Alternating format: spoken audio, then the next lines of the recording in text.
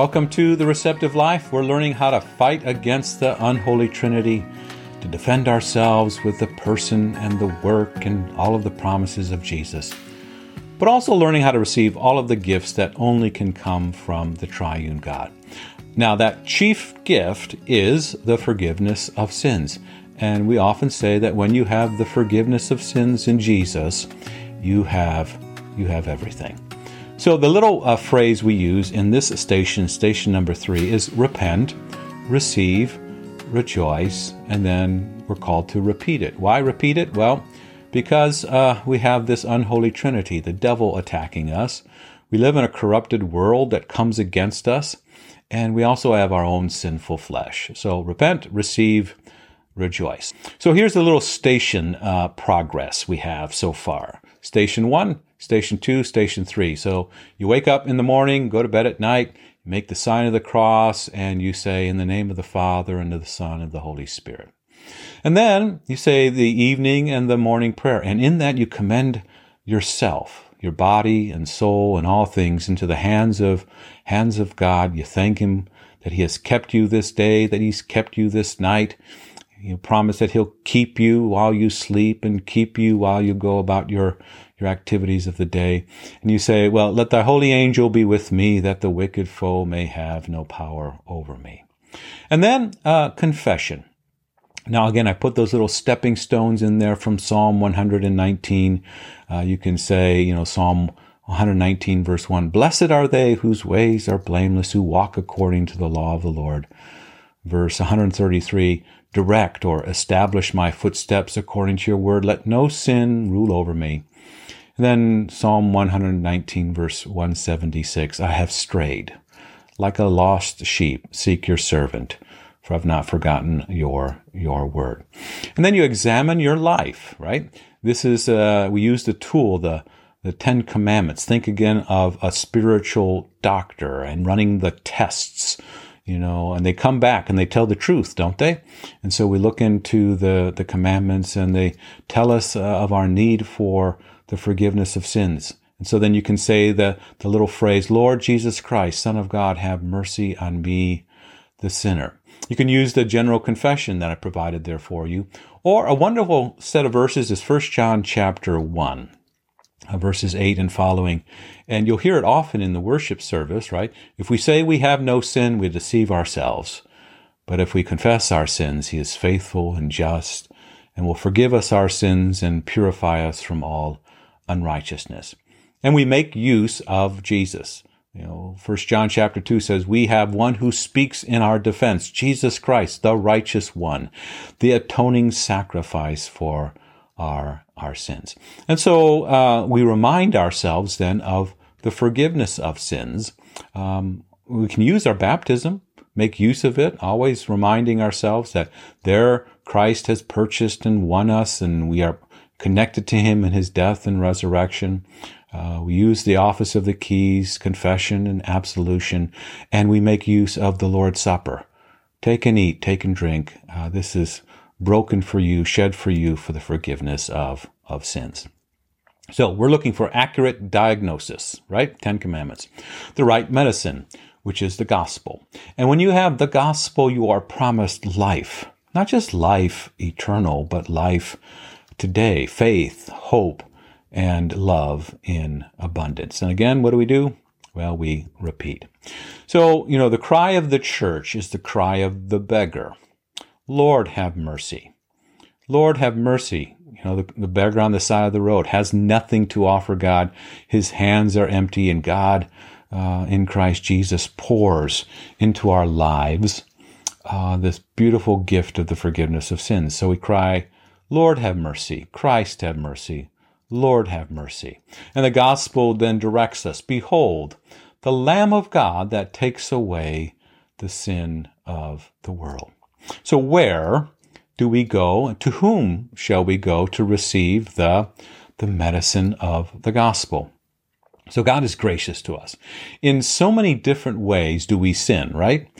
But in so many different ways does He give to us the forgiveness of sins, where we can go, the means by which He offers the finished work of Jesus to us.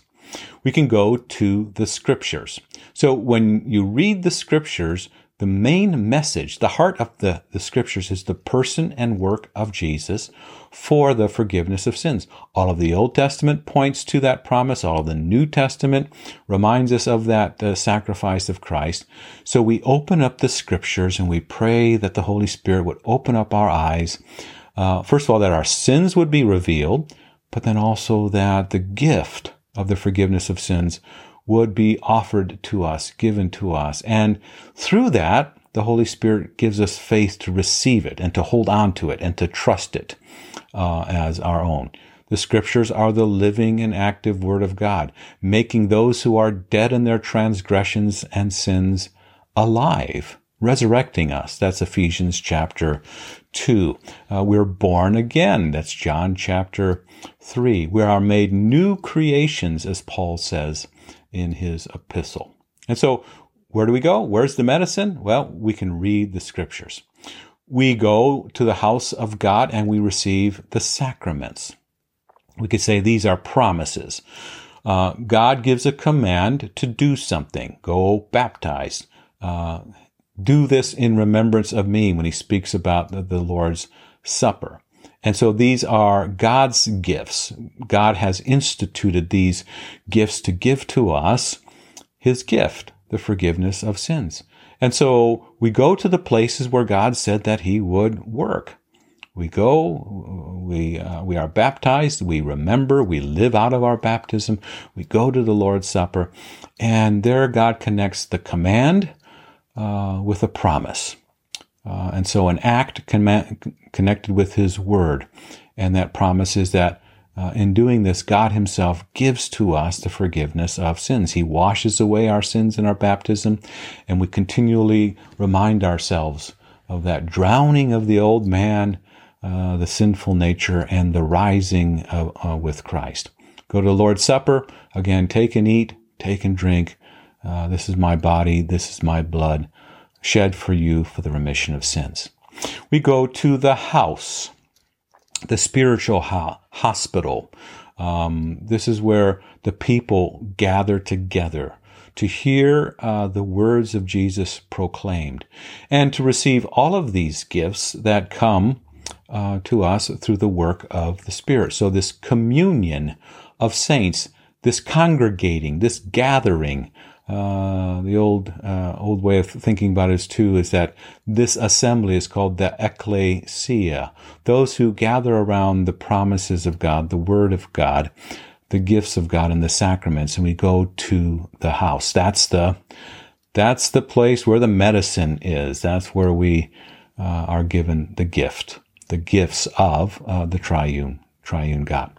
So again, the worship and divine service of the gospel is to receive from God gifts. And the chief worship then of the gospel is to receive that chief gift, which is the remission of sins or the forgiveness of sins. Now, in Martin Luther's Large Catechism, when he talks about the Apostles' Creed, he says, everything, therefore, in the Christian church is ordered toward this goal. What is the goal? Why does the church exist? What purpose does it serve? Why should we be doing the things that we're doing within the church? Well, he says, everything in the Christian church is ordered toward this goal. What's the goal?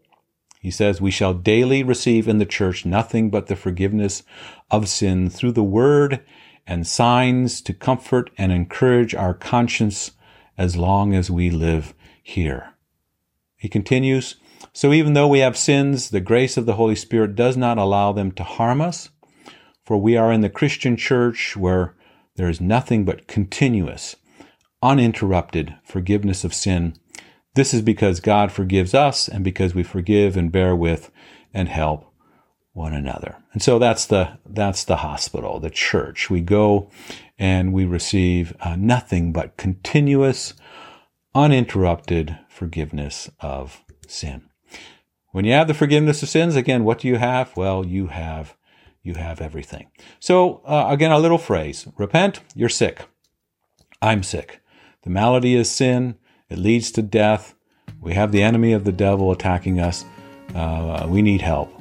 Well, receive. Here's the medicine. Go to the hospital. There's the gospel given. Rejoice, not just because you have life now, but also life eternal. And when God gives you life eternal, He also pours into each day faith and hope and love. And so again, repent, receive, rejoice, and repeat.